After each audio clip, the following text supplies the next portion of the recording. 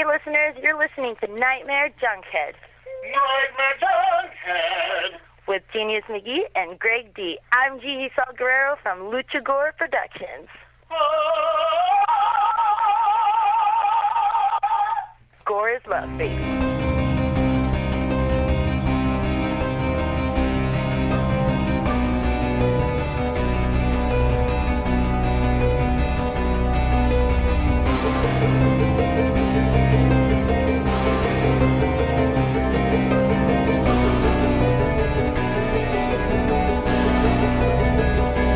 Weaving in and out of your consciousness, like a bad dream you can't wake from, this is the Nightmare Junkhead Podcast, a horror podcast that will always be kind and will always rewind. Mm-hmm.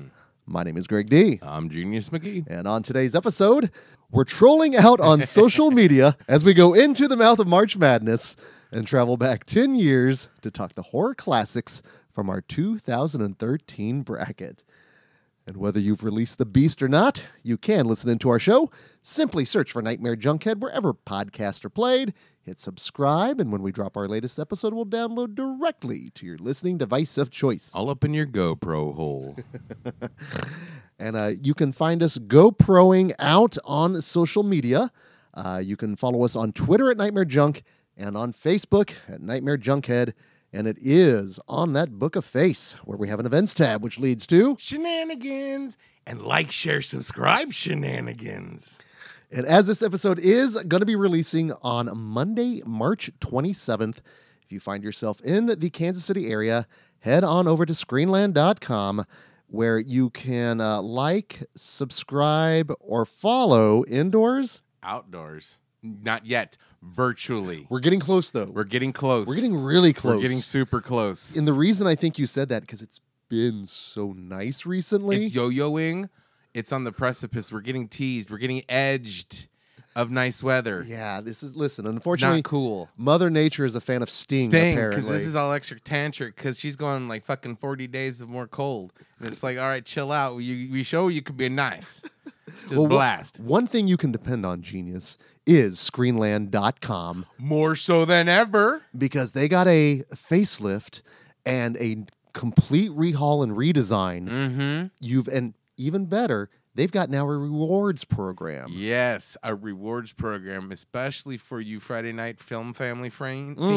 And that will get you some good stuff. And we actually have our own little tab now. Yes. For Friday Night Frights. So please refer to that, not from here on out, but just know. As well. Yes. You know, if you can't get to us at any point in time and wherever you find your podcast, right there is the online and the app and all that good stuff. It's so fantastic. It's actually really cool. It looks very really cool. good. And that's cool that we got the Friday Night Frights tab to keep up with all our like scary shenanigans. A lot of good stuff coming up in March, and then also here in the month of April. Mm-hmm. Already looking forward to all of that. But nice enough, they included a link to the show where you can, listen to us. But even nicer, they put a link to Patreon. Yes. So a little shout out to Film Family members out there. Everybody out there. I was expecting a hey pallies. Oh, hey pallies. I was waiting for the speaking of Film I Family. know, redesign. I was waiting for the setup and I'm like, swing and a miss. No, just maybe I need to get it more in my veins. no more vascular. We're good that way. But no, we have our own little collection of Film Family members over at Patreon. And for anyone that was part of the Film Family here in the month of March, they got access to something that you can't really exist without in the month of March. Yes. They actually had access to the bracket. Because how you going to play along? And they were able to play along early. In fact, we got multiple... A lot of good submissions and a lot of great showing your work. Special shout out to Michael. Yes, that is some mad showing of work. That was incredible. Yes, bravo. That was Bravo. a dissertation of madness. He is now a PhD in the mouth of madness. Oh yeah, he's fully inoculated. Yeah, completely For the madness. Completely. He's raring to go. So hey, werewolf orgy. Now, At this point, depending on your tier, you're going to have access to our latest Shudder shout out, all the a variety of first time viewings that I've experienced, are The Thing commentary, winner of last year's Into the Mouth of March Madness tournament. It's going to be all right. And then, of course, actually releasing today, our thoughts on Scream 6. Yes, with Jenna Ortega. Play to shrimp. So if you would like to have access to that, head on over to patreon.com/nightmarejunkhead, where so much good stuff happening. You're all fucking rad. They are indeed rad. Well, you know what was kind of rad, at least back in 2013, Genius McGee? Mm-hmm. And this is going to get awkward, but my marriage. Yeah. Things were still flowing okay. And I mention that because what a difference just 10 years makes. Because this would be about the time that our paths began to cross. Yeah. At that point, soon after would have been when I had a Terminator movie party at my house. Mm-hmm. You entered under, I'm not going to say false pretenses. Assumed pretenses. Falsely assumed pretenses. You assumed there was a password necessary to enter this movie party. I'm talking about L'Amour. But no, yeah, our paths crossed, and dare I say, man, I mean, the reason I exist today is because of this show, because of the chance to get together at least once a week to make merry with you. Right. And a lot has happened in these 10 years. Oh, yeah. It's incredible. But back in 2013... And we're still going mad. all sorts of kind of madness. Well, you know, let's get into the madness itself and a number of fantastic matchups. A number of first timers for you. I'm excited. This, like, whenever there's a lot of first timers in a bracket, especially for one of us, both of us, it's always like, oh yeah. And the fact that you get to see these movies, and especially for like the bracket that you haven't seen, I'm really excited for that one. And like we said, we will put this together to ensure first-time viewings, revisiting old classics, but this one being just that 10-year marker. And again, this to us is that marker that says, this movie has legs. Yeah, it's got moxie. It does have moxie. And our first matchup, and you know what? Here's the thing. Through the 7 years we've done this, a lot of first-time watches and so forth, but a lot of franchises explored. Yep. And what's kind of cool is to see either them evolve or just stay stagnant. Right. And what's great then is our first matchup and our first bracket topic. What is this one, Genius? Franchise freshener. Of which we're taking two looks at two entries from a franchise. We have the first in a franchise with James, is it D'Amaco? There we go. The Purge going up against Don Mancini's sixth entry into a franchise, The Curse of Chucky. One of these was a first-time viewing for you, correct? It is. So let's talk about that one. Let's talk about Curse of Chucky. What did you know of this movie going into the tournament? The only thing that I knew of this movie was that it is a bait and switch requel. I was spoiled to thinking that it was a pseudo remake. Then like at the very end, it's a continuation of it. And so that's what I knew about it. And I also heard it was vastly different. And Fiona Dorff. That's all. This movie was such a pleasant surprise. This is a fantastic way to bring you always say like a lot of slasher things need to kind of die off. And I'm always like, no. There's a lot of different cool things you can still do if you tell the right story. And this was a great right story. This was a really well done, totally different than anything else in the franchise in tone. And of course, that's almost come to be expected with the Child's Play franchise because everyone after 2 is such a different. Well, fucking even including 2. The only one that's over even similar than the first, any other ones is 3, and that's the pseudo black sheep of the family.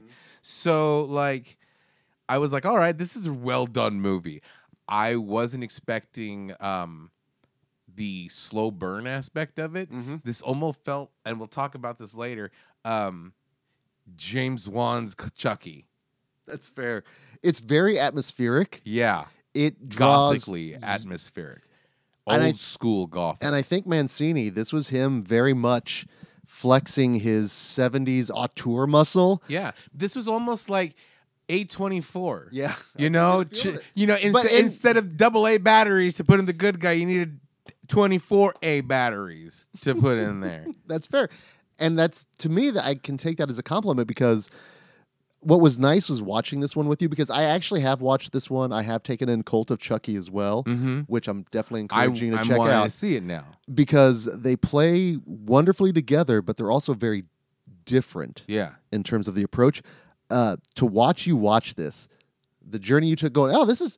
The surprise was really nice to watch. 'Cause I was like, this is genuinely really good. And it's not like I have a disdain for the Child's Play franchise. In fact, like, Scurry is scary. And Chucky is one of the kings of Scurry.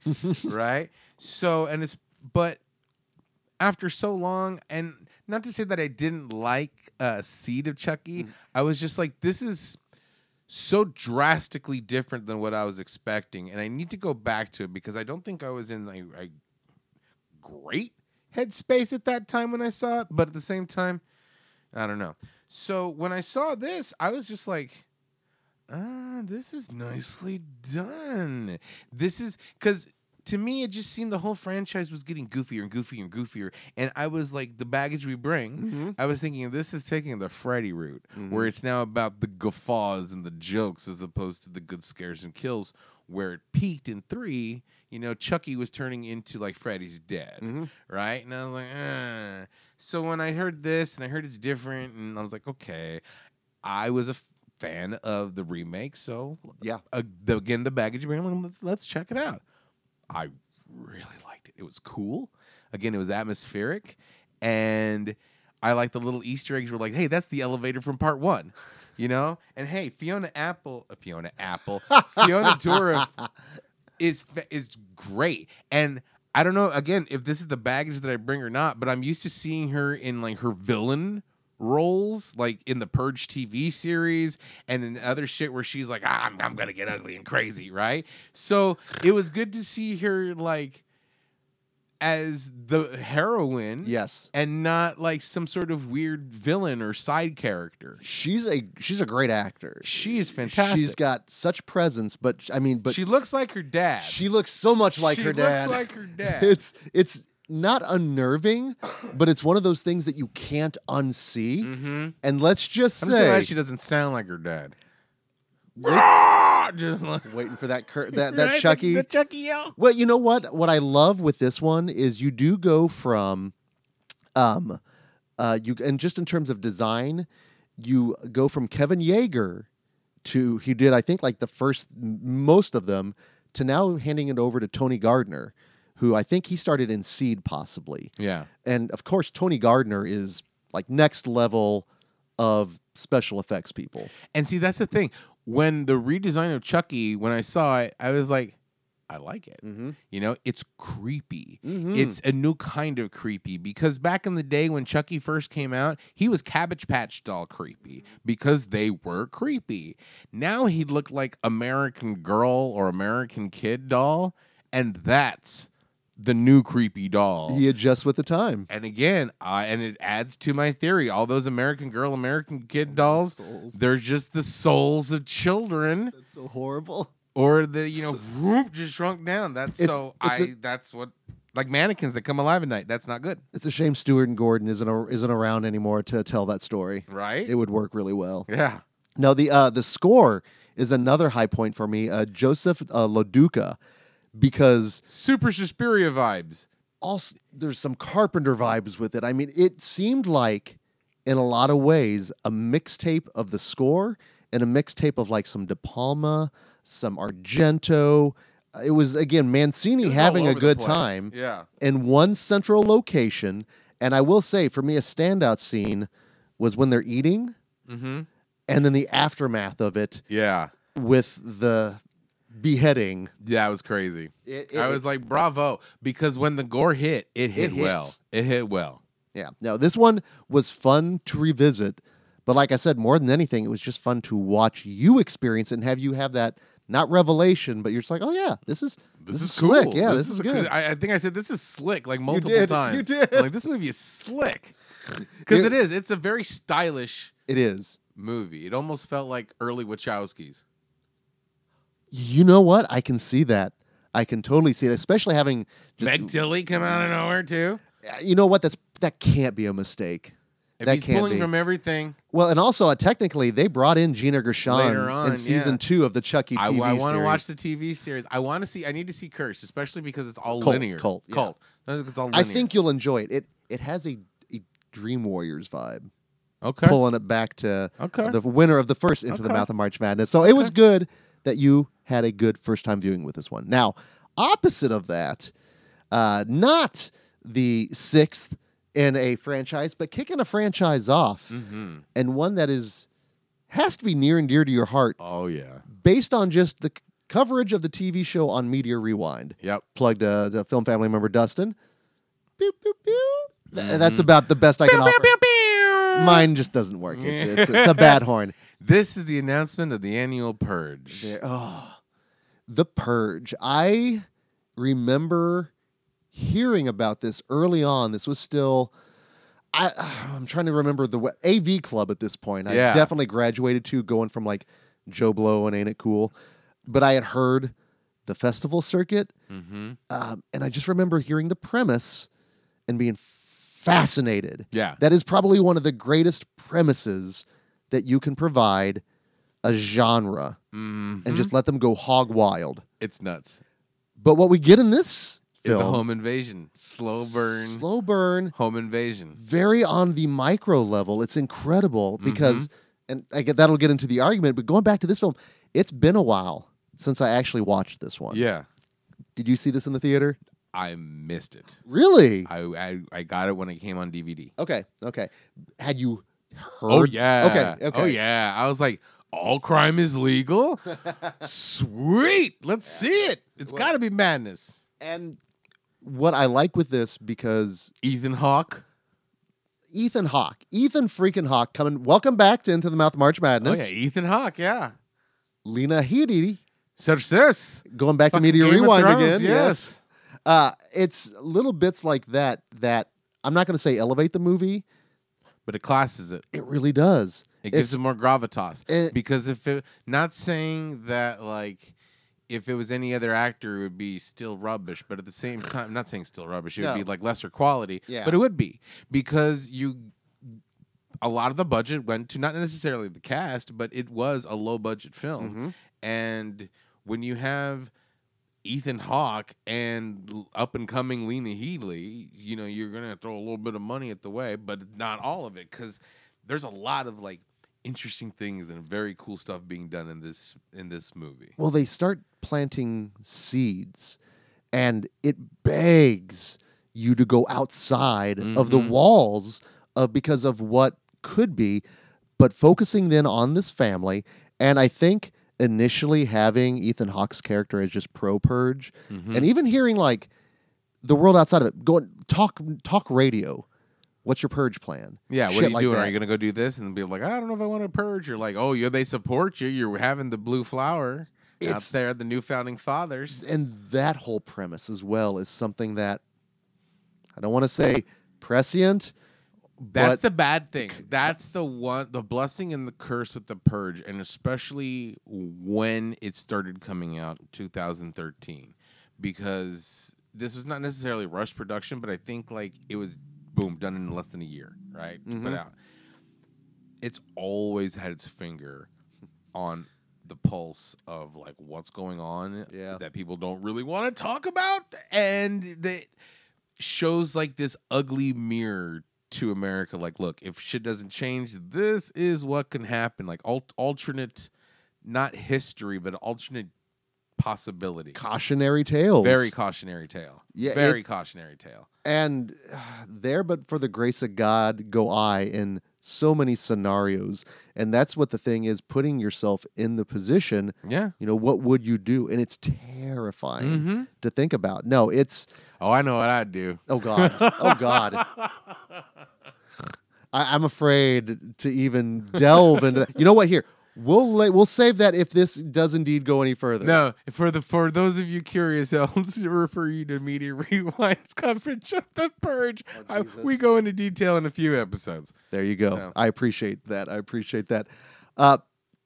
By the time we get the masks, which is part of the imagery. Oh yeah, associated, I think, with this franchise, but the inclusion of these smug. Wasps? Yes. Awful wasps? Oh my God. Killer wasps? Just begging. Just the worst? You want to punch him in the face? Comeuppance needed, right? Give us the swine and we'll leave you alone. Again, there's text and subtext. But I think the biggest gut punch for me this time, because it actually had been a while since I've watched the original, I do go back to I haven't seen First Purge or the final or Forever Purge? The Forever Purge. Forever Purge is my favorite. Okay, yeah. Oh, it's the best but one. I've seen 2 and 3 quite a bit. So it's been a long time since I've gone back. I forgot that star Ethan Hawke.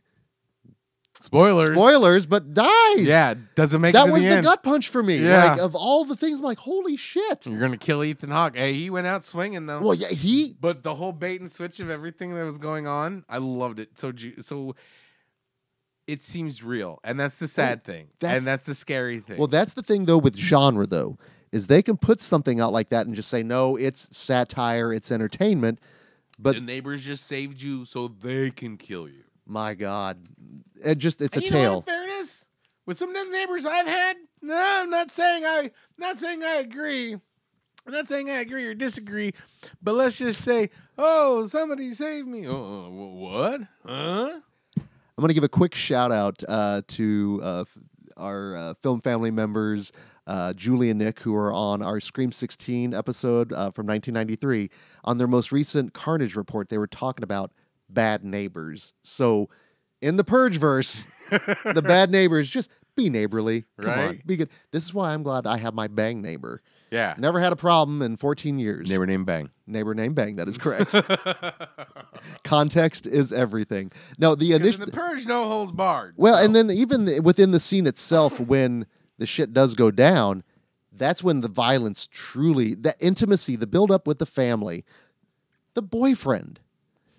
Yeah, boyfriend. Every time I see that movie, I just get more riled up. You know, it's just like because I know what's coming, and I'm like, I just get angrier and angrier and angrier at the boyfriend, and I just wait for him to get his terrible comeuppance. Yep.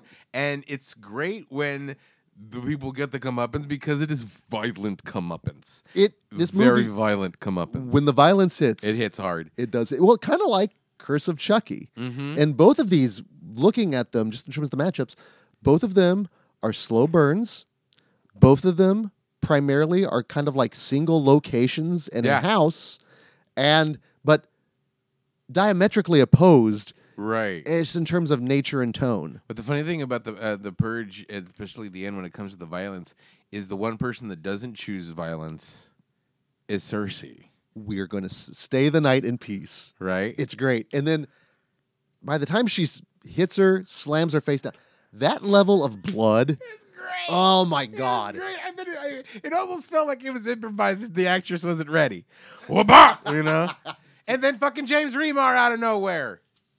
James Remar. And I was like, well, see, that's your first clue that you're going to get offed by your neighbors in the Purge if one of your neighbors is fucking James Remar. Just saying. Like, oh, who's that moving in? What? Richard Lynch, you know? And so like, uh-oh. Well, a lot of love obviously is heaped upon both of these films, but only one can make it into the round of the Scream 16. So here in the first round, of course, we've got 2 bits of criteria. The first one, and again, we think holistically, so we start by asking which of the 2 films is closer to your heart. Zip. Closer to the heart. it's all about flesh, and the hurt is all about flesh. It's a big giant muscle there, Mr. Cronenberg. Or give this one for Daddy Cronenberg, as he's like to be called. It's Daddy Cronenberg and Kid Cronenberg. Right? It makes sense. Makes sense. But would Kid Cronenberg wear a mask too? He wouldn't have Decker's mask. No. He would have a zip. He would have the kind of mask that Ethan Hawke wore in Black Phone that has it without the mouth. Nothing to zip yet. You got to earn the zipper. Okay. You got to earn those button eyes on that Decker mask. So this is a pure nostalgia question. So Genius, Purge or Curse of Chucky, which one is closer to your heart? Purge. It's the Purge. Everything cool. Everything about the Purge is fucking cool. The idea, the concept, execution, it's absolutely one of my favorite franchises. So, The Purge. Okay, no, that is fair. And this one, I'm looking back at it because I really, really like 2, and I really dig Part 3. Finding out that Frank Grillo is not the kindest guy to work with is kind of a bummer. Again, it kind of it makes it a little less tempting to get back to, but, the whole Curse of Chucky, it does delve into the Child's Play franchise, and that's not necessarily one that is near and dear to my heart, but I think because of almost the longevity of it and the fact that I've been around its entirety and it's been part of my life even though I didn't watch it back in the day, for me, I am going to go ahead and go Curse of Chucky with that one. Now, from the heart to the head, we're going to look at our bracket topic and franchise freshener. And a couple of ways that we can look into this. I'm curious on the interpretation here. Genius, start us off. So while I was thinking about it, because I was really, really trying to think about this.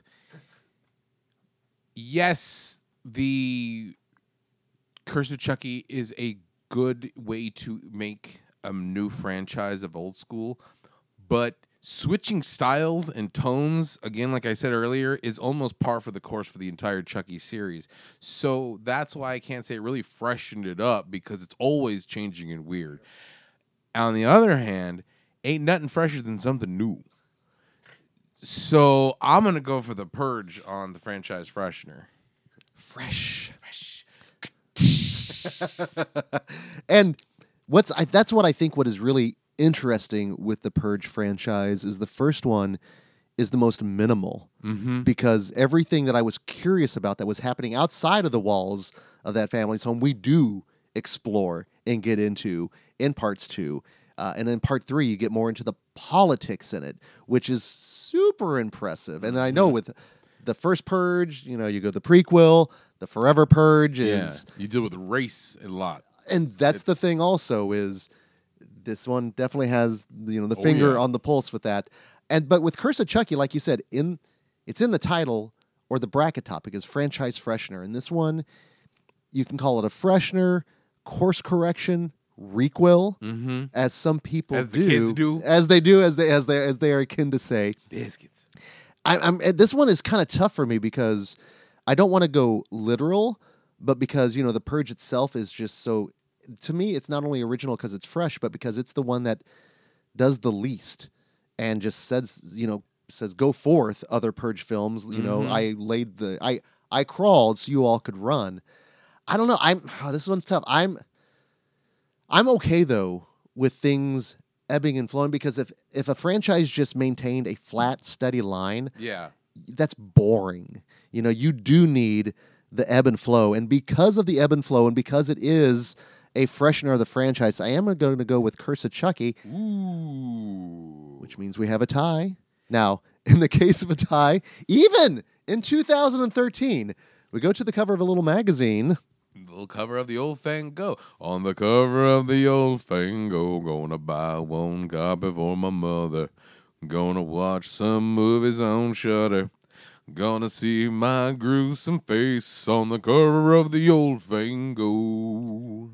And here's what's going to be interesting. Eventually, when we get into like 2014, 2015, on the cover of the old Fango, gonna buy one copy for my mother. That's a peddling.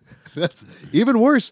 I think they had that little run where we didn't have a lot of Fangoria, so it could get problematic. But only one on the cover of the old Joe Blow. One actually was on the cover of Fangoria, and maybe it's nepotism, possibly, because, it's not the first in the franchise, but Curse of Chucky was up on the cover. So some will call it nepotism, but it is Fangoria, Curse of Chucky, advancing into the round of the Scream 16. Fair. That is fair. Fought well, Purge. Well, and listen, I know a first-time viewing for me, it almost felt like a first-time viewing of me with the Purge. Uh-huh. And like I said, it was a nice surprise of Yeah. going back to that intimacy. Mm-hmm. In fairness, for me, the Purge series just gets better and better and better as the movies go along. That's one of the few ones where, as the movies continue, so far no diminishing returns for me in the long run. And it's very rare where the better films aren't the OG in a franchise. Now, power to the Purge. But our next matchup. Speaking of first times, speaking of spreading seeds as we were, this bracket came about because one of these films I've been championing it for a while. Championing is good. Time. I was going to say pressing. Championing is the right word, and it's been quite a long time. And the other one is one that I don't very near hear you talk about, and I'm really excited.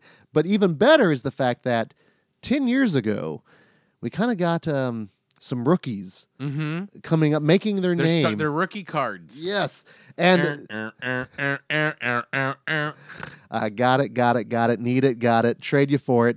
Our next bracket topic, we'll just say spreading the seeds of evil with Mike Mendez's big ass spider and Mike Flanagan's Oculus. So, Greg, since these are both first timers for you, which one of these would you like to talk about first? Let's talk about Big Ass Spider. Yes! This is the sooner we can finally have the gush session on this one.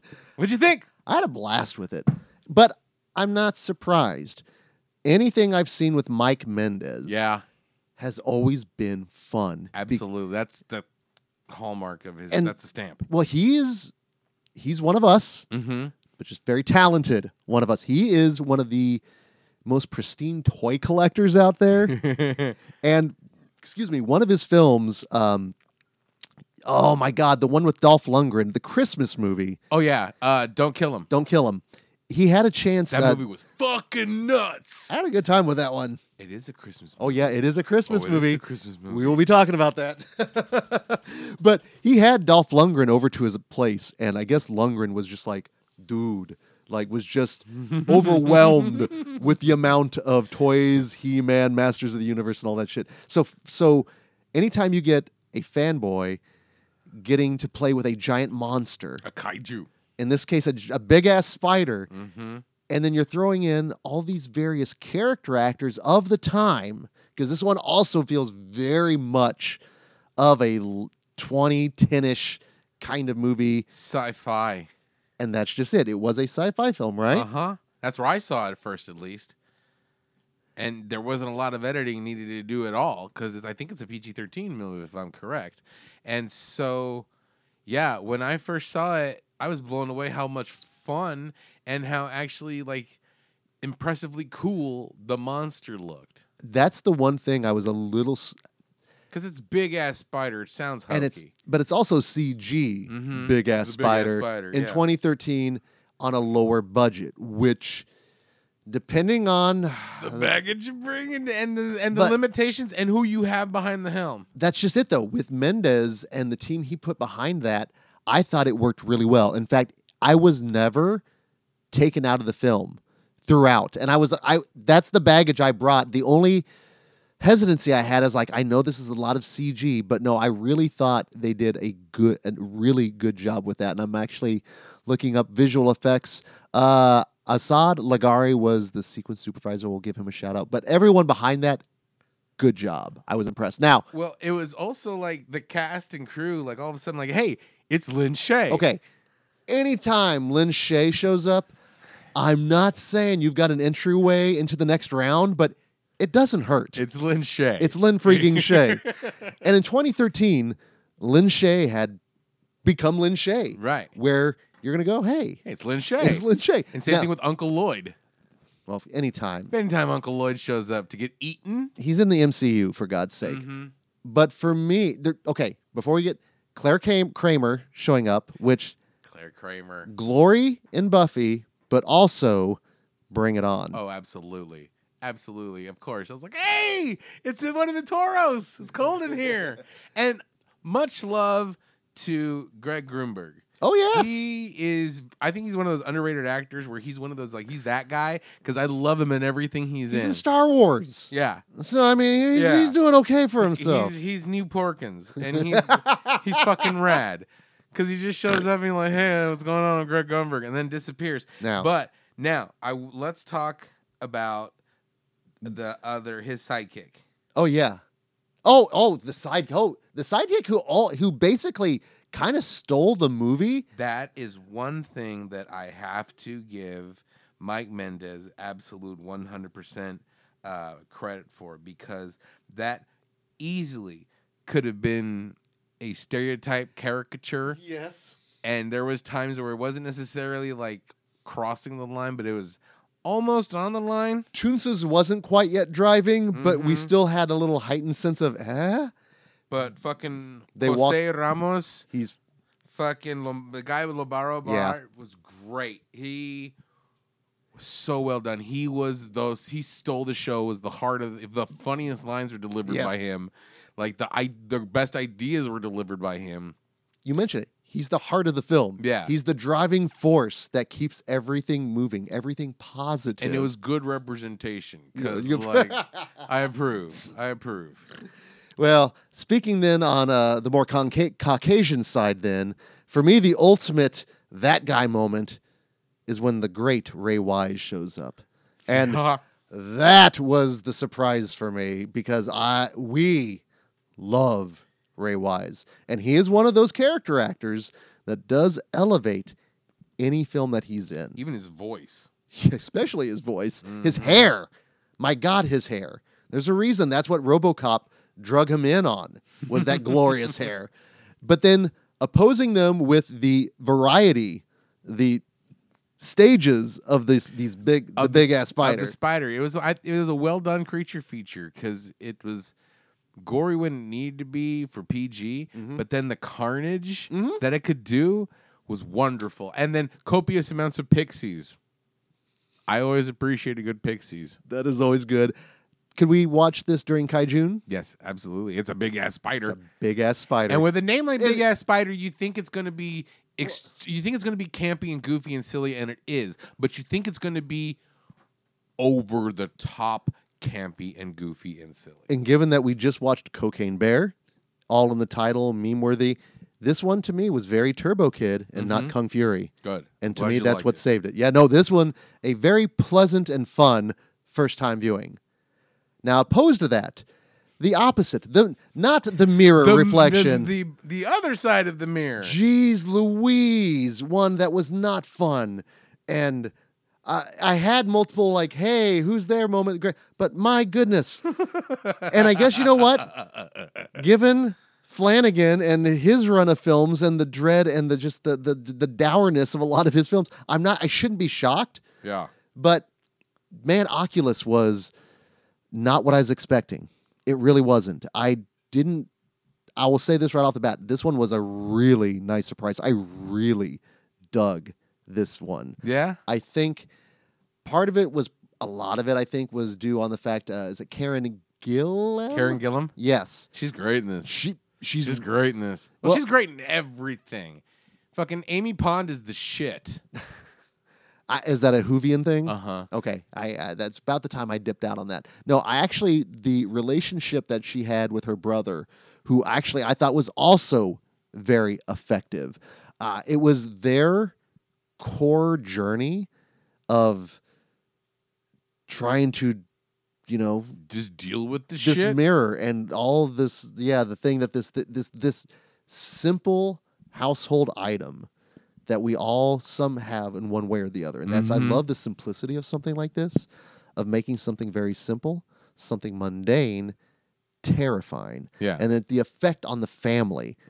And Katie Sackhoff, who... Surprise Katie Sackhoff. Surprise Katie Sackhoff. Sad Katie Sackhoff. Oh, yeah. Because she's just downtrodden the whole fucking movie. It's a little rough. You're not kidding there. But how effective this film was, especially the atmosphere. Mm-hmm. When watching this one, I realized we could have paired Oculus, I think, possibly in atmosphere to Curse of Chucky. I think also possibly a movie we're going to talk about later here in the episode, The Conjuring. Yeah. There's a number of elements, I think, that... Onion on the belt. Very much onion of the belt. But that's what you do. And Flanagan, to his credit, takes a very simple, minimal approach and makes it scary. He's very more emotional.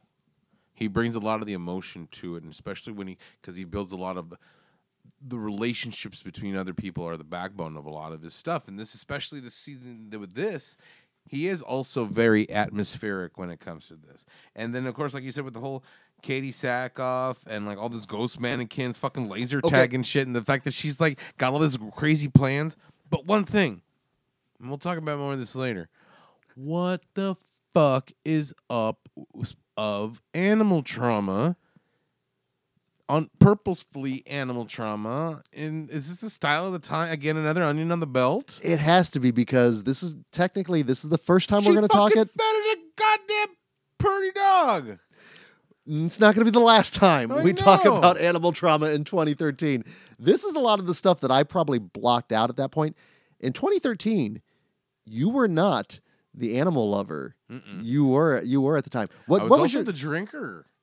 What was your experience with Oculus? Do you remember? Yes. I remember watching it in the theater. Oh, theatrical experience. Very nice. And everybody was like coming out like, oh man, that movie was great. That movie was fantastic. And I was like, I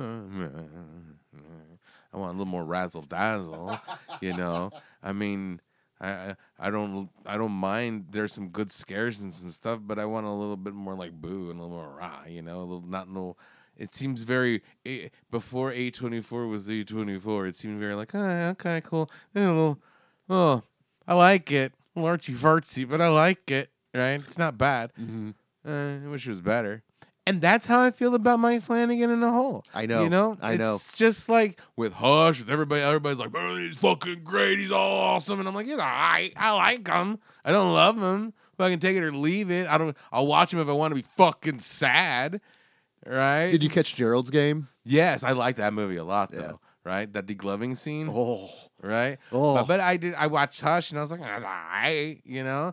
I like Gerald's Game. This one, Oculus, I liked it significantly more now than I did then. Well, of course, I was a totally different person probably 10 years ago than I am now, you know? But at the same time, I thought this was still significantly well done, still significantly story-focused and relationship-focused as well.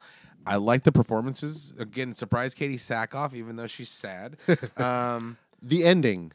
And okay. Jeez now, Louise. Now, one thing I do remember from the theatrical experiences was the ending. And the reason why I do remember is because I... like that. Ah, God damn it, genius. God damn it. The nanosecond you started telling the story, I'm like, I know where he's already going, because I'm going to wait for my argument in this one. Now I think you have just possibly changed how I was going to approach the bracket topic now.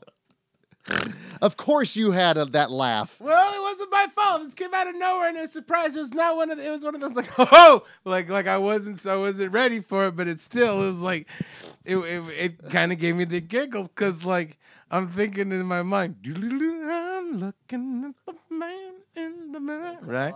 And then like, pop, right? And I'm like, and did I audibly react? I'm pretty sure I did. Either that or my hands went up. You because went, whoo, like that, and I think I went, right? Because I was sitting in my chair like... You were being in good company. I was not ready for that. I kind of was like, are they going to go that route? And I'm like, oh shit, they did. Yeah. And then you got to deal with the consequences, kid. And she's there in the house forever and ever. And see, that's what happens when you plan. You don't fucking battle a haunted thing unless you're ready for it. And she thought she was ready for it. Yeah. But meddling with forces you don't understand. That's why you don't spend billions of dollars to fucking buy it at auction. There you go. Stop making me sad and angry, Mike Flanagan.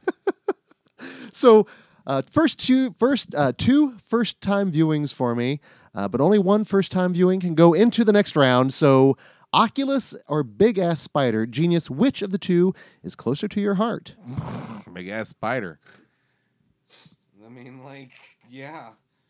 That's simple, and we kind of all saw that coming. Because, normally, honestly, sometimes if a movie gives a reaction like that, from me, my monster reaction, of course, it's going to go instantly higher in my book. But at the same time, it's fucking Big Ass Spider. I'm genuinely belly laughing throughout that movie. This is very true. I was there. First-time viewings are tough, closer to the heart. So I'm looking more, not at the body of work, but looking at kind of the base of what the films are. And with Oculus, it's more of a haunted object kind of film via everything beyond Amityville. And with Big Ass Spider, it's a giant monster movie. It's a kaiju movie. And those, I am jealous of all the giant monster films you got to experience growing up that I'm now just watching for the first time. So just closer to, I want all the giant monsters. And for all the kaiju. Oh, you like kaiju movies, huh?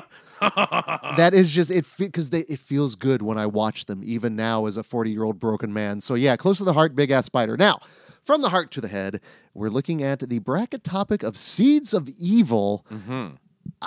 Go ahead and go first, because I've got to decide if I do want to change my vote on this one. Okay, Seeds of Evil. I'm looking into this. Again, as their body of work, their first movies out the gate really have to show who they are, what they're about, you know?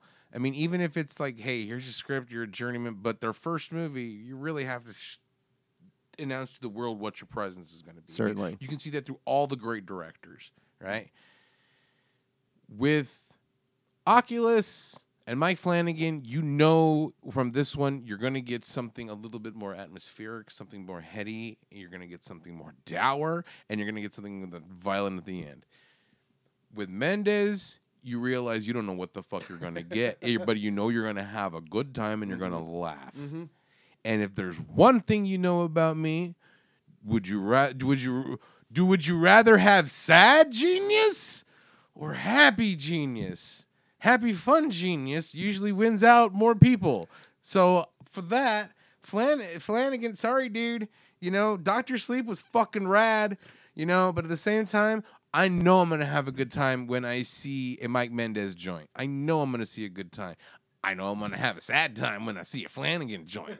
I'm going to enjoy it, but I'm going to be like, it's all right. You know, I'm kind of bummed out now.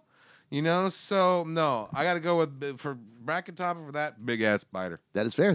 And I'm not going to totally change my answer on this one, but when I heard you laughing at Oculus, and I know that wasn't the initial seed, but damn, that was just like, oh, that might just have to automatically. I'm looking at it in a variety of ways. With Oculus, Mike Flanagan, he is now forever known as that guy that will give you incredible Netflix series. Because I didn't watch The Haunting of Hill House. Neither did I. I didn't watch the newest one that he had. Neither did I. Or the Midnight Mass or the sequel. But I've heard they're incredible. Me too. And I have no doubt they're incredible. Me too. But I if anyone knows me also, I don't watch a lot of TV series. Right. You actually will on the occasion. However, I know you're still accusing all of that. I'm Mandalorian. Media rewinding. I'm Game of Thrones and all. I'm still watching TV series. But again, I go back to my argument. I would rather watch happy shit. Yeah. But anyway. Well, and this one is tough now because I realized I've kind of counter-argument. So Karen Gillan, I got to make sure, went on to Whovian stuff. She went on to Guardians of the Galaxy and Jumanji and a whole bunch of shit. A lot of crazy stuff. With Big Ass Spider, Mike Mendez, great stuff. Greg Grunberg also would go into, like I said, he's in Star Wars as well. So my initial argument was the greatest seed of evil is that of Disney. And they're both by Disney. I know. I just realized they're technically... do you need to go on the cover of the Ofango for this one? Not necessarily. I will just say because she's probably spreading the seed more via in the... I know that sounds horrible. Well... Because we don't see Greg Grunberg in a lot of stuff outside of old... Stop that. I'm going to give a little love to Oculus, but it doesn't matter because by a count of 3 votes to 1... crawling its way into the round of the Scream 16. I have a feeling people are going to be fucking pissed at that one. Because I know Oculus has a big following. I really liked it. I mean, don't get me wrong. I I really liked liked it it. much better this time. But yeah, Well, honestly, it's kind of unfair. Anything against a kaiju movie? that's tough. That's fair. Yeah, That's they fair. got a giant sized battle anyway. Well, our next giant-sized battle is also technically a little bit more minimal. Some a little atmospheric, some a little bit gory. But one bracket topic that we've actually, a couple of Into the Mouth of March Madnesses we've repeated because there's a lot of stuff in this kind of a genre. Oh yeah, A lot of them. And so much to the fact that we had to include both of these films. So our bracket topic is demonic domiciles. And this could almost be a Seeds of Evil bracket as well. Very much so, as we have James Wan's The Conjuring going up against Fede Alvarez's The Evil Dead remake. What do we talk first? Conjuring. I want to talk about that one. Did you see that in the theater? Yes, I did. What'd you think? And I was like, that was pretty good. Okay. I was like, yes, I was like, it was pretty good. It was like, I thought it was a very scary and effective haunted house story. Now, upon this rewatch, I'm going to say this, to me, is probably one of the better haunted house stories. So This is up there. I think this is a better Amityville than Amityville. I caught it on home viewing the first time. Rewatching it this time, I'm also struck by how impressed I was with it. And how the initial scare set pieces didn't really work because the baggage I had at the time was cohabitating. Watching it now by myself, any haunted house film, James Wan, Insidious, Right. just a few years ago, Into the Mouth of March Madness. Exactly. That thing freaked me out And by you know what? myself. Fucking Malignant's going to be on the March of Madness. Of course it will. That might be a winner. But watching it now, being by myself, scary as shit. all of it is so much more heightened now. Scary. It hit me in so many different ways. The hide and seek scene I enjoyed as a little set piece. Now, that freaked me out. When her hair's being pulled. Nope. When the legs being pulled down. Yeah. Anytime yeah, a that bodily, was great. that stuff, it's just, and I don't know if it is because of when you're at home, you're supposed to be safe. But just the unknown, the unseen. And then goddamn more dog trauma. The dog knew. The dog knew. Exactly. The dog if knew. the dog doesn't want to go in the house, don't go in the house. Listen to the dog. They're four-legged Zelda Rubinsteins. Don't do it. Why do you think my brother's always like, "Oh, your house is haunted"? I'm like, bullshit, dude. One, if my house was haunted, I'd know it by now, and two, the cats would say something. How do you think that door keeps coming open, Genius Don't say McGee? shit like that. Seeds of evil. And I'll maybe tell you it's exactly how the door keeps fucking opening. Fucking teamwork. That's how it keeps opening. Four cats in a trench coat. Anyway.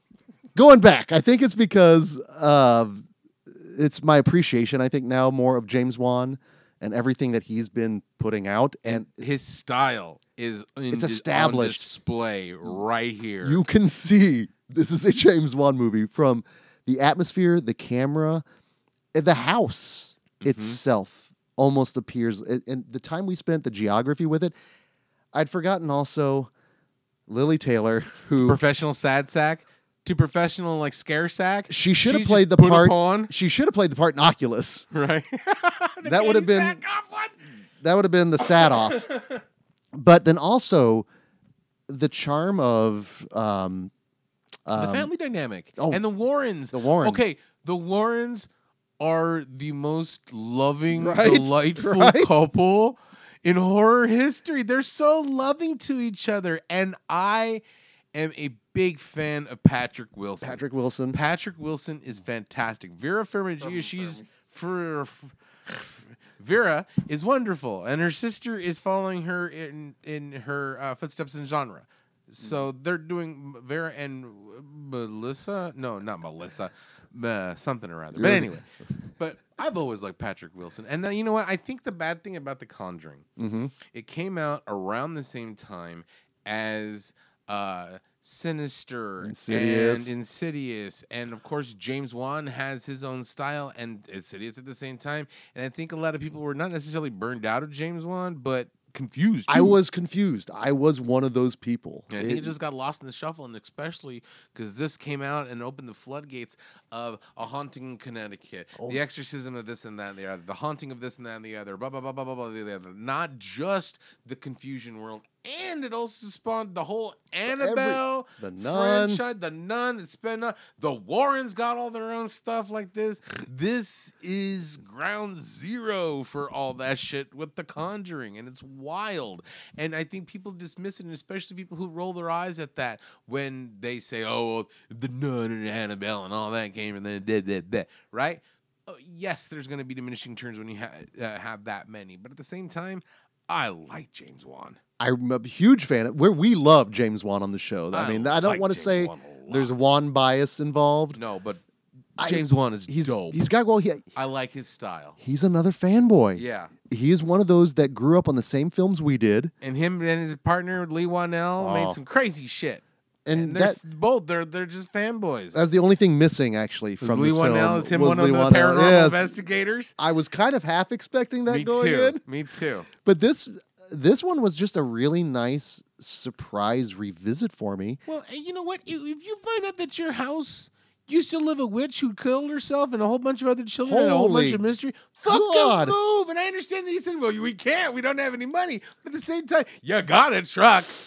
Drive. But then, no, here comes the Warrens. No matter where you're going to go, it's going to follow you. It's going to follow you. And like Patrick Wilson, like gum on your shoe. And I'm like, that's fucked up. You know how hard it is to get demonic gum off your shoe?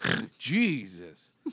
So, well, I guess, theoretically. And in principle. But the laundry scene was scary, too. When she's folding the laundry, then all of a sudden that presence, that freaked me out. And that showed in the trailer. And I when I saw it in the theater, I still, jumped. And the fucking clap scene made me jump in the theater, too. The closet scene, everything involved had me so much more invested. And this was one I did rewatch just on my laptop. Mm-hmm. Just little earbuds in, and I think it's with that sound design and the way everything works. It was very intimate. Yeah. And I can see it working on the big screen, but also for me, it just totally worked on just that small screen as well. And I know you're not supposed to watch movies like that, but every now and again, especially that's how I haunted take house it in. scary shit like that too. Mhm. Big or small and intimate. Yeah, no, this was a really, really nice revisit. Now, another one revisiting, in fact, one that we've actually done on the main feed. I believe we had Adam and Eric from the Nightmare Hour podcast on the Evil Dead remake, which I remember on the interwebs when I heard that they were going to be remaking. What? No Bruce Campbell. But at that time, though, the remakes were everywhere. And they started way back in 2003 with the Texas Chainsaw Massacre. Yeah. And continue at this point. But to me, that was fairly sacred ground. It's Evil Dead. But when you find out that, Sam Raimi's one of the producers, there's collaboration, cooperation. Who's that? Who is Fede Alvarez? Holy smokes. You talk Let me tell you who I am. Let me show you. Oh, Lord. This movie is fucking brutal. And here's the thing. I know I said this word a lot, but it is cool. It is brutal and it is cool because it's just such a wonderful take on it. And I remember seeing in the theater and being surprised, and I don't know if it was the baggage I bring or because in my mind I like Evil Dead 2 more so than 1 because it's a little bit more comedic and that's par for the core. But at the same time, I'm thinking, okay, I'm expecting an Evil Dead 2 remake, not 1. Oh, no, yeah. And significantly more brutal, more just hardcore, not terrifying because I wasn't scared. I was just it's visceral because everything looks like it hurts. Everything seems extremely painful. And I was just wincing the whole time, God damn. And so much blood. So much vomiting blood. And there was such nice touches where I could see Ted Raimi would be like, I like that. As he adjusts his bow tie, You know, like the whole like bait and switch with the chainsaw cameo at the beginning, Yep. and the whole when Olivia is vomiting gallons upon gallons of Evil Dead blood. And that's the thing. I was like, everything is done. Even the tree scene, as much problematic as it is then and still now. Which apparently they demanded it was to be included. Right, because it's going to be brutal. And Fede Alvarez doesn't have the best track record. I mean, look what happened with Don't Breathe. Oh, yeah. So, I mean, also that kind of tracks. But at the same time, it was in the first one. Yep. So, I mean, it's done way more gooier now. And again, there was touches and flourishes from the original where I was like, this is an extremely well done Turbo Kid remake. There is so much love and reverence that you can see. You can feel. You can practically smell it and off it the smells screen. Like blood, like Caro syrup and red dye 5. So much of it. And from the variety of the tongue splitting, which you get elements in the trailer, but when you see it, it's unnerving. And the whole cheek rip when she's ripping it off. And poor Lou Pucci. Oh my God. Poor fucking Lou Pucci. Watch out for eye trauma, for nail trauma. With needles. Stabbed in the eye with needles multiple times. And that's the one thing I also liked about when they did things. It's that weird stiff dead-eye action. And I was like, it's unnerving. It's creepy. And again, bravo. It's we heard original of the "Why have you awakened us from my ancient slumber" in the original form. Until then, you get what's her bucket?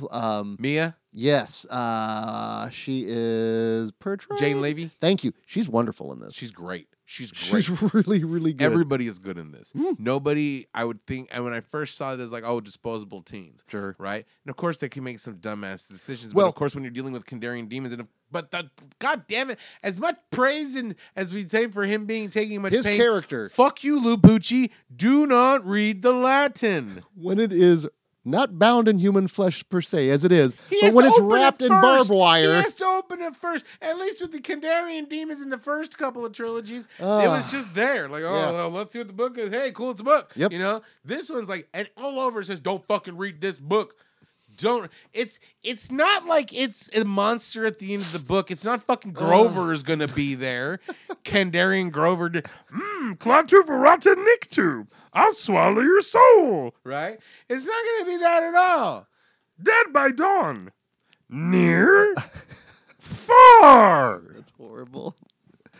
I like the inclusion of new elements to the Necronomicon, but another animal trauma warning. What the fuck was all the dead cats? A lot of dead cats. And the dead dog as well. And the dead dog. We are doubling up on the animal trauma in the Evil Dead remake. Again, Fede Alvarez, and we're seeing a pattern here, man. What struck me the first time I remember watching it, it was an at-home viewing. I didn't see it in the theater. Theater? Yeah. Okay. Both of these. Okay. The ending. Which one, Groovy or the initial ending where Evil Ernie comes out when the abomination comes out. I was not expecting it because that's me neither. A far different take than what they did with the original, and that's just that's making it your own. You've paid the homages, and I was like, wow, this is so interesting and cool. Oh, and when she rips her hand off from under the Jeep, that's as it's literally raining blood. It is. I mean, dude, that's some fucking Slayer. That's fucking rad. Everything about this movie is fucking cool. It's brutal and cool. It should have been Indonesian. Yeah. But a lot of love given to both of these films, but only one can make it into the next round. So we're going to ask you, Genius McGee, The Conjuring or The Evil Dead, which of the two is closer to your heart?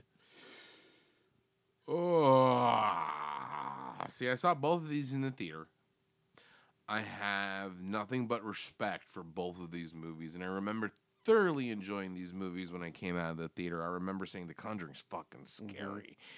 And then I remember saying The Evil Dead is fucking a great movie.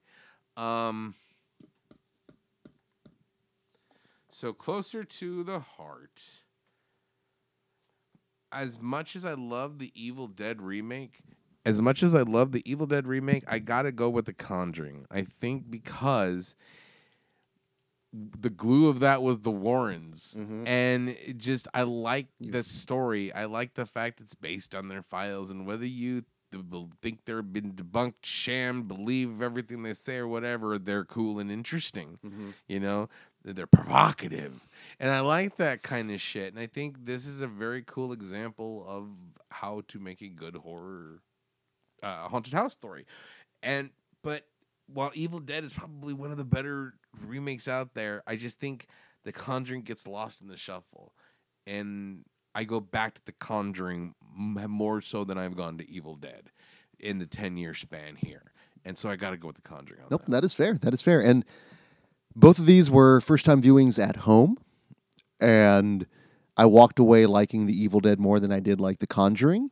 But in terms of closer to the heart, this is going to be the baggage I bring, and I love the Evil Dead franchise, and that's been that. I mean, Evil Dead 2 got me through around about 1993 when I was going through all my rough stuff. In fact, I mean, it was the Evil Dead was the film I watched the night my mom passed.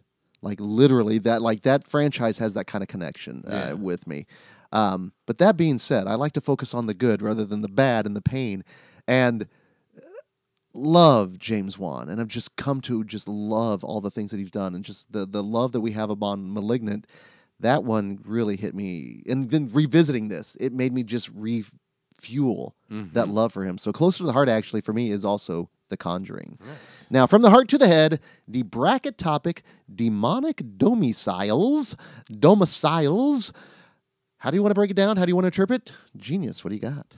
I'm going to say Evil Dead on this one. And because when I think of a demonic domicile and like haunted house and hauntings, it's the house that's haunted. If you step in demonic gum, you take it with you, right? That's fair. So, and it even has the Warrens' creepy haunted house of like oddities, which I would love to go see one day. I'm not going to bring any souvenirs back, that's for fucking sure. But at the same time, I'd like to go check it out. But that one, in further story, you see more of that, and that's what I like. But this one, it was a cool house, but for Evil Dead, it was all in that cabin. That's where they found the book. That's where the abomination came from. Couldn't happen anywhere else. We'll see in Evil Dead Rise. Yeah. But for this bracket, I got to go Evil Dead. That is fair. That is fair. And I'm going to go pretty much literally here, the demonic domiciles, and the ghost of the witch, the demon, as it was, terrifying, especially seeing that she's so Stephen King approved oriented. Oh yeah, that chasing that kid through the crawl spaces with the scissors. Oh my god, that's nightmare inducing. That's demonic, right? Yeah. That's so demonic. But I think it is the fact that at the end, when we have this demon rising, we've had the Deadites, all that kind of good stuff, but there's something to be said with the rain falling, the chainsaw roaring, and just gutting through the face. That is next level demon slaying.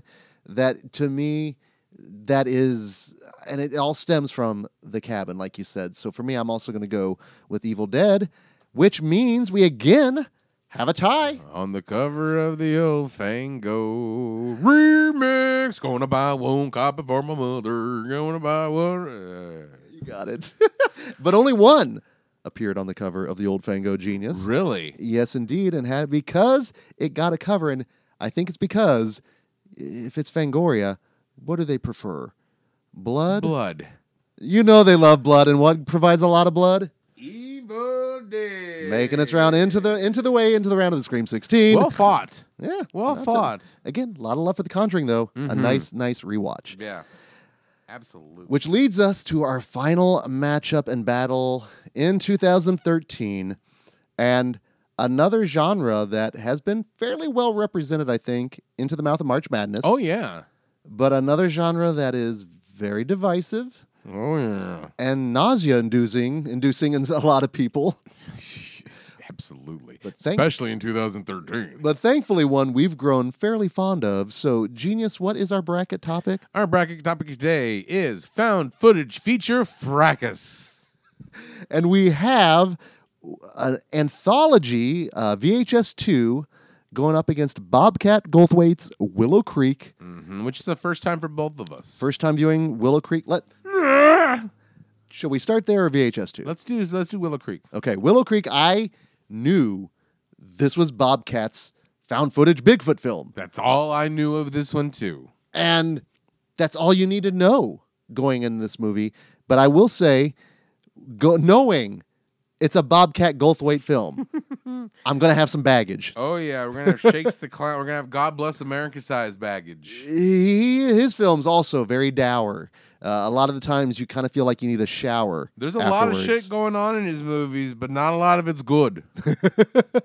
So when I'm watching this, and as we're taking it both in, we both watched it at the same time, the first thing that I felt was structurally, almost narratively, reminded me a lot of the Blair Witch Project. Me too. And it turns out he's a big fan of the Blair Witch Project and basically decided to take, instead of looking for a witch... Bigfoot Project. Let's look for Bigfoot. Witches, I looked for Bigfoot in Stanley, Kansas at one time. My cousins convinced me there was a Stanley Yeti running around, to the point I was climbing up in trees and smelling stuff, trying to track it. Bobby, the professional tree climber. Not quite amateur status, Wasn't able to get my certification. I've been called Bigfoot before. I know there's pictures of me when Bigfoot stands. But I mean, everyone knows Bigfoot. Oh yeah, Sasquatch, Yetis, and I've actually seen Goops. a found footage Bigfoot film by the guy from the Blair Witch, which was another bit of baggage I brought, and I really enjoyed it because I do remember seeing a little bit of Bigfoot. Yeah. Now, I don't want to spoil anything here. But there's no Bigfoot. In a Bigfoot found footage film, there's no found footage of Bigfoot. You're going to want to see some Bigfoot. You should be asking yourself, where's Bigfoot? When Bigfoot's not on the screen, why don't I see Bigfoot? I think he died on his way to his home planet, genius. I must go. My Bigfoot needs me. Now, that being said, I really dug this flick. Me too. I was shocked. And it wasn't only until the very end, after everything happened, I'm like, wait, we didn't see Bigfoot. But based on... genuinely unnerved by this movie. There was... Okay, so number one, the characters involved... One, I hated them. That was... passion. That in itself was kind of fun to watch along with you as they just... Especially... I was vocal about my hatred towards them. Yes, you were. Yes, you were. And... Fucking annoying! God damn it, dude! Just... The dude and her! Just insufferable. And there are certain things you can't suffer, and is that kind of personality, kind of disrespectful, talking down possibly, better than me. You think you're better than me? That kind of, it so fucking you throw them out Yeah. into the area where they shot that footage of Bigfoot. His dream. Which many, I think, kids growing up on cryptids. And then Bobcat says, okay, I'm going to Be weird with it. And that sequence, and the thing I want to talk about is that extended one-shot sequence at night. I think it's almost like 20 minutes. When they're in the tent. Yes. And they're hearing sounds. That sound creeped me the fuck out. So you know who provided the sounds? Bobcat. So that was it. Of course, he's Bigfoot. But here's the thing. It's about 20 minutes, and I was pissed off for the first 10. And then finally when shit started happening, I'm like, oh, what was that? Right? Because I was almost like, oh, where's Poochie? Is that Poochie? Do I hear Poochie? Because we're like almost a third. We got like a third left of the movie, Act 3, and we're just now hearing sounds. Come on, I'm not saying let's snap it up. Yeah. We're only an 80-minute movie. Oh, yeah, thank you. So let's. So the first 10 minutes of that 20-minute scene, I was like, oh, damn it, these people need to get off. I hope they die, right? But then I was like, oh, shit, it's getting closer. Is this just before dawn shit going on, right? And I was just like transfixed to the TV, just glued, like, uh-oh. And I think it was a combination of like the number one, you heard the footsteps. He started throwing things against the tent, apparently, like throwing rocks. Yeah. And then just those sounds that the big feet make, because there's multiple big feet. Yeah, which was also a terrifying. And I just watched the Outwaters recently, which is a recent found footage film. The sound design in that at night certain things that you can't unhear. And that's what I felt in Willow Creek, especially that extended sequence where I was legit scared and freaked out. I liked that last 20-minute scene a lot. I think When that tent scene, and then when all the shit gets real, and then finally when we see what possibly, because we're never told of what. Right. I really liked it, but then it just kind of ended, and it just kind of like, oh. You know, I was like, if I just had that little bit more, I would have been like, yay! You know, the juice was worth the squeeze. Certainly. But like, and I'm like, oh, well. And that's just it. Yeah. If it wasn't for the goodwill probably that he got within that extended sequence, I think then we'd probably have more issues. Because listen, we love the brevity. 84 minutes in and out, boom, that's good. But yeah, I felt like that was, and you know what? It's found footage though. Yeah. Sometimes it doesn't have an ending. Right. That's just what we found. Well, we know that exactly. I don't like, but I mean, I thought the implications of what happened and what really was going on was kind of fucked up, but also like, well, that tracks with Bobcat, but also like, yeah. It's kind of, but like, is this the Night of the Demon sequel? Oh, God. I don't need to see another Bigfoot O-Face, man. I thought, because that's what I was thinking what was going to happen. And, you know, in the back of my mind, I was thinking, Bigfoot's just probably out fucking people. Like, literally fucking up and fucking people. He probably would have, but then he walked in on that awkward proposal. Oof, that was. And then probably slowly walked away. That one I kind of went like, I didn't want to say that's what you get. But at the same time, dude, that's almost the implication. Can't say no. You know what I'm saying? Okay, I've never successfully proposed to anybody or unsuccessfully proposed to anybody. Although I would imagine that if I was going to propose, I would like to make sure that if I were to get rejected, I would have an easy out. And that would not be in the middle of the fucking forest. Nope. I want to be able to duck out. Like, oh, well, let's just enjoy I left something at the house. I'll be back. Right? You know, not like, I gotta go pee. I gotta go take a shit behind this tree. What are you doing? Nature's calling. Right? And so you need to be strategic. Exactly. With your proposals. Contingency plan. Oh, my God. But that level of awkwardness reminded me of Bobcat. Yeah. Palpable. I was like, well, yeah, this is a Bobcat movie. And it's just those little bits that were kind of peppered throughout. God bless Bigfoot. And the whole interviews with people. Oh, yeah. That was all real people. Yeah, which was also kind of not necessarily Bobcatian, but it was like, okay, he's feeding the lines, but yeah, let's see it.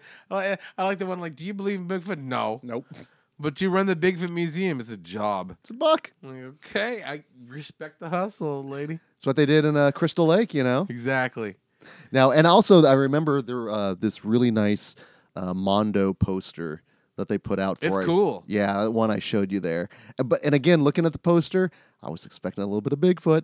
Given the fact that I did watch Night of the Demon for the first time last year, expecting a little bit of Bigfoot. That's the thing. When you have a vampire movie, you expect to see vampires.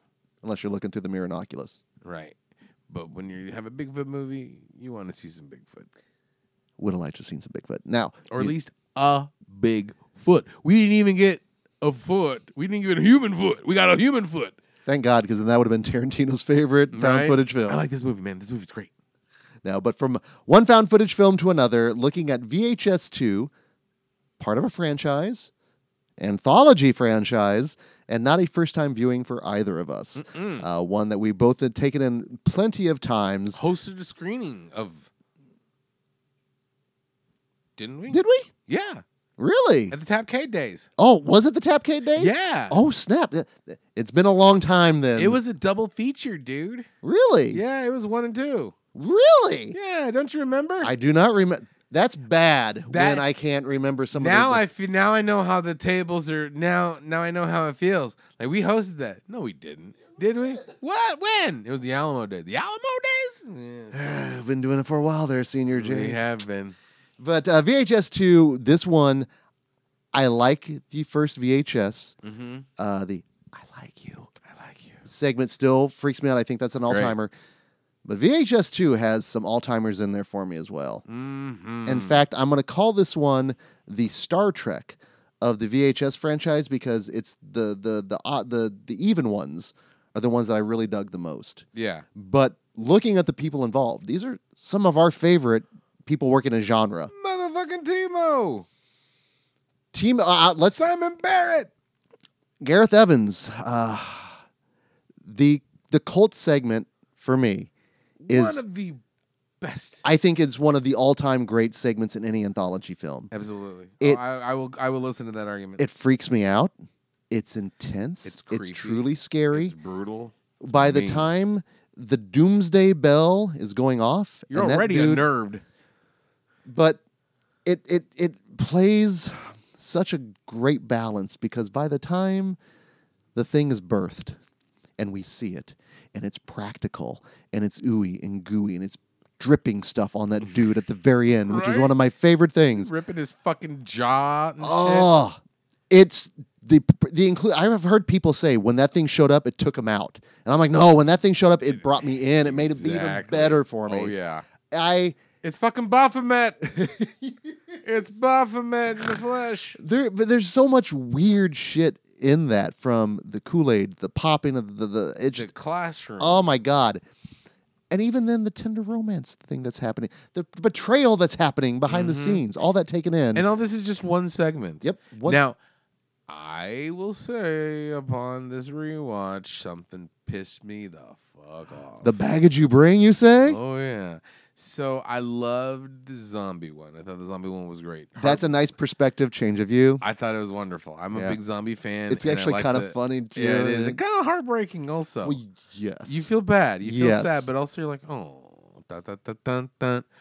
The eyeball one, I enjoyed.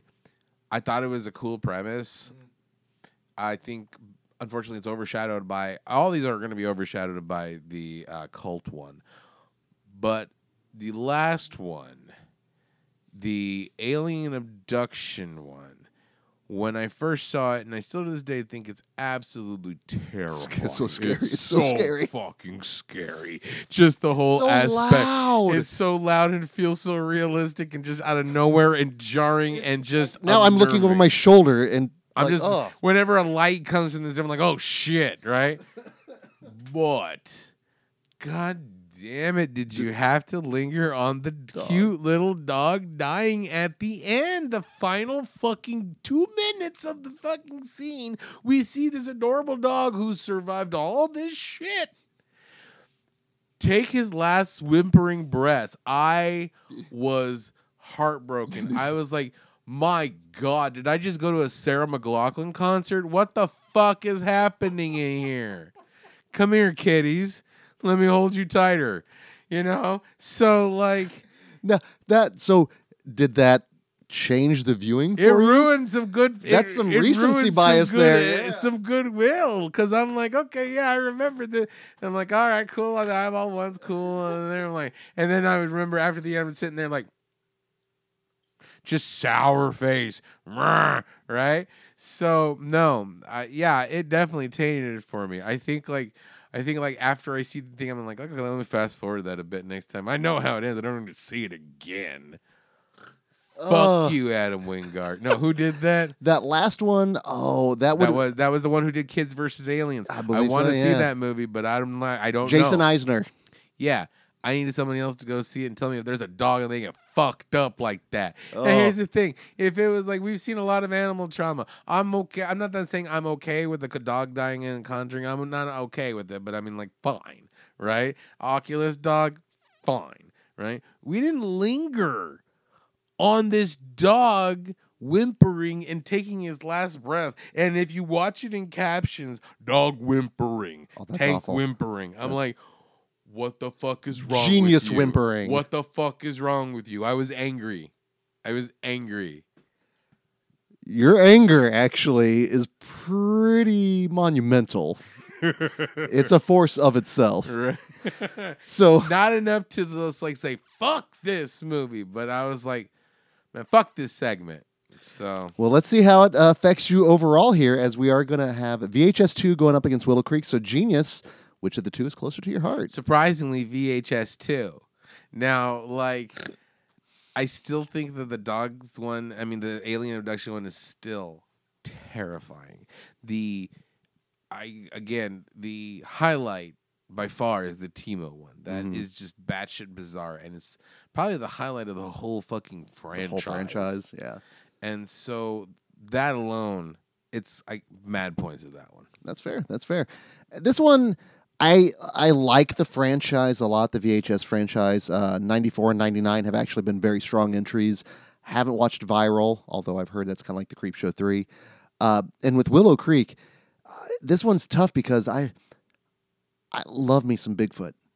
Love me some Bigfoot knowledge. Mm-hmm. In fact, one of the first probably series I regularly checked out in my elementary school days was this. There was like books on ghosts, the Loch Ness Monster, the Bermuda Triangle, and Bigfoot, and I checked them all out. Yeah, those were rad. I'm trying to. They had this white Those cover weird with Time different. Life ones. Yes, they were. Was it the all, one with the orange? I believe so. They were wonderful, and quite honestly, that hits me a little closer to the heart. So just by that base alone, I'm going to go with Willow Creek. Now that being said, from the heart to the head, found footage feature fracas of Genius McGee. What gets your vote? How you gonna have a Bigfoot movie, no Bigfoot? At least with VHS, we got monsters. We got up close and personal with a whole shitload of monsters. Mm-hmm. You have found footage. Today we're gonna be looking for the Loch Ness Monster. Did you find it? No. All right, cool. You know what I'm saying? If you're gonna have, I understand that this is a found footage movie, a real search for Bigfoot, and they don't find Bigfoot, of course. Because if we found Bigfoot, we're gonna hear about it. Sure. Right? But you're making a movie. Show fucking a Bigfoot. I don't care if it's attached to a fucking leg or not. Something. So, as much as Scary in the Wilderness, see, here's the thing. That scene would have been terrifying even if it wasn't for Bigfoot. Mm-hmm. Even if there wasn't that much sound, I would still be feeling the same way if I was out in the wilderness. Could have been some yokels. Yeah, could have been yokels. Probably could have been a fucking raccoon, and I'm still pissing my pants out in the wilderness. Because you're in the wilderness. Because I'm in the wilderness. First of all, I'm like talking heads. How did I get here? You know, this is not my beautiful house. Right? Same as it ever was, Genius. Exactly. So no, fucking found footage fracas. Yeah, you need to have some if you're gonna have fucking Bigfoot, show some Bigfoot. VHS. Yeah, it's tough to argue against a fracas when we heard the fracas, but we didn't see the footage of the fracas, and that's tough with found footage. And we find a lot of fracas in the footage with VHS 2. Oh, yeah. So, yeah, for me, the vote also is VHS 2. And by a vote of 3-1, fast-forwarding its way into the round of the Scream 16, VHS 2, which means our matchups. Oh, shit. Interesting. Nice. We have Curse of Chucky going up against Big Ass Spider, and we have The Evil Dead going up against VHS 2. Not too bad. Not too bad. I like that. Now, This is a hard fought. 2 Fangos? yeah, well, and that's just it. That's what I really like about the entirety of this bracket, between the first-time viewings, going back to ones that I haven't watched in a while. Yeah. Not a dud in the bunch. No. Not a dud. And you know what? People are always talking shit like there was no good horror in the 90s, or all the horror in the early 2000s was the same, or all the modern horror is bullshit. No. These are gems. And even if they haven't won the particular battle, they still are champions in their own right. We like to give the participation trophies out later in the year. Absolutely. Now, that being said, here on Friday, we're going to find out which film is going to be joining all the others in the round of the Frightful Four. And, of course, we're going to be bringing in some amazing guests to do that. So until that time, this is Greg D. I'm Genius McGee. And we'll see you in your dreams. Find me some Bigfoot.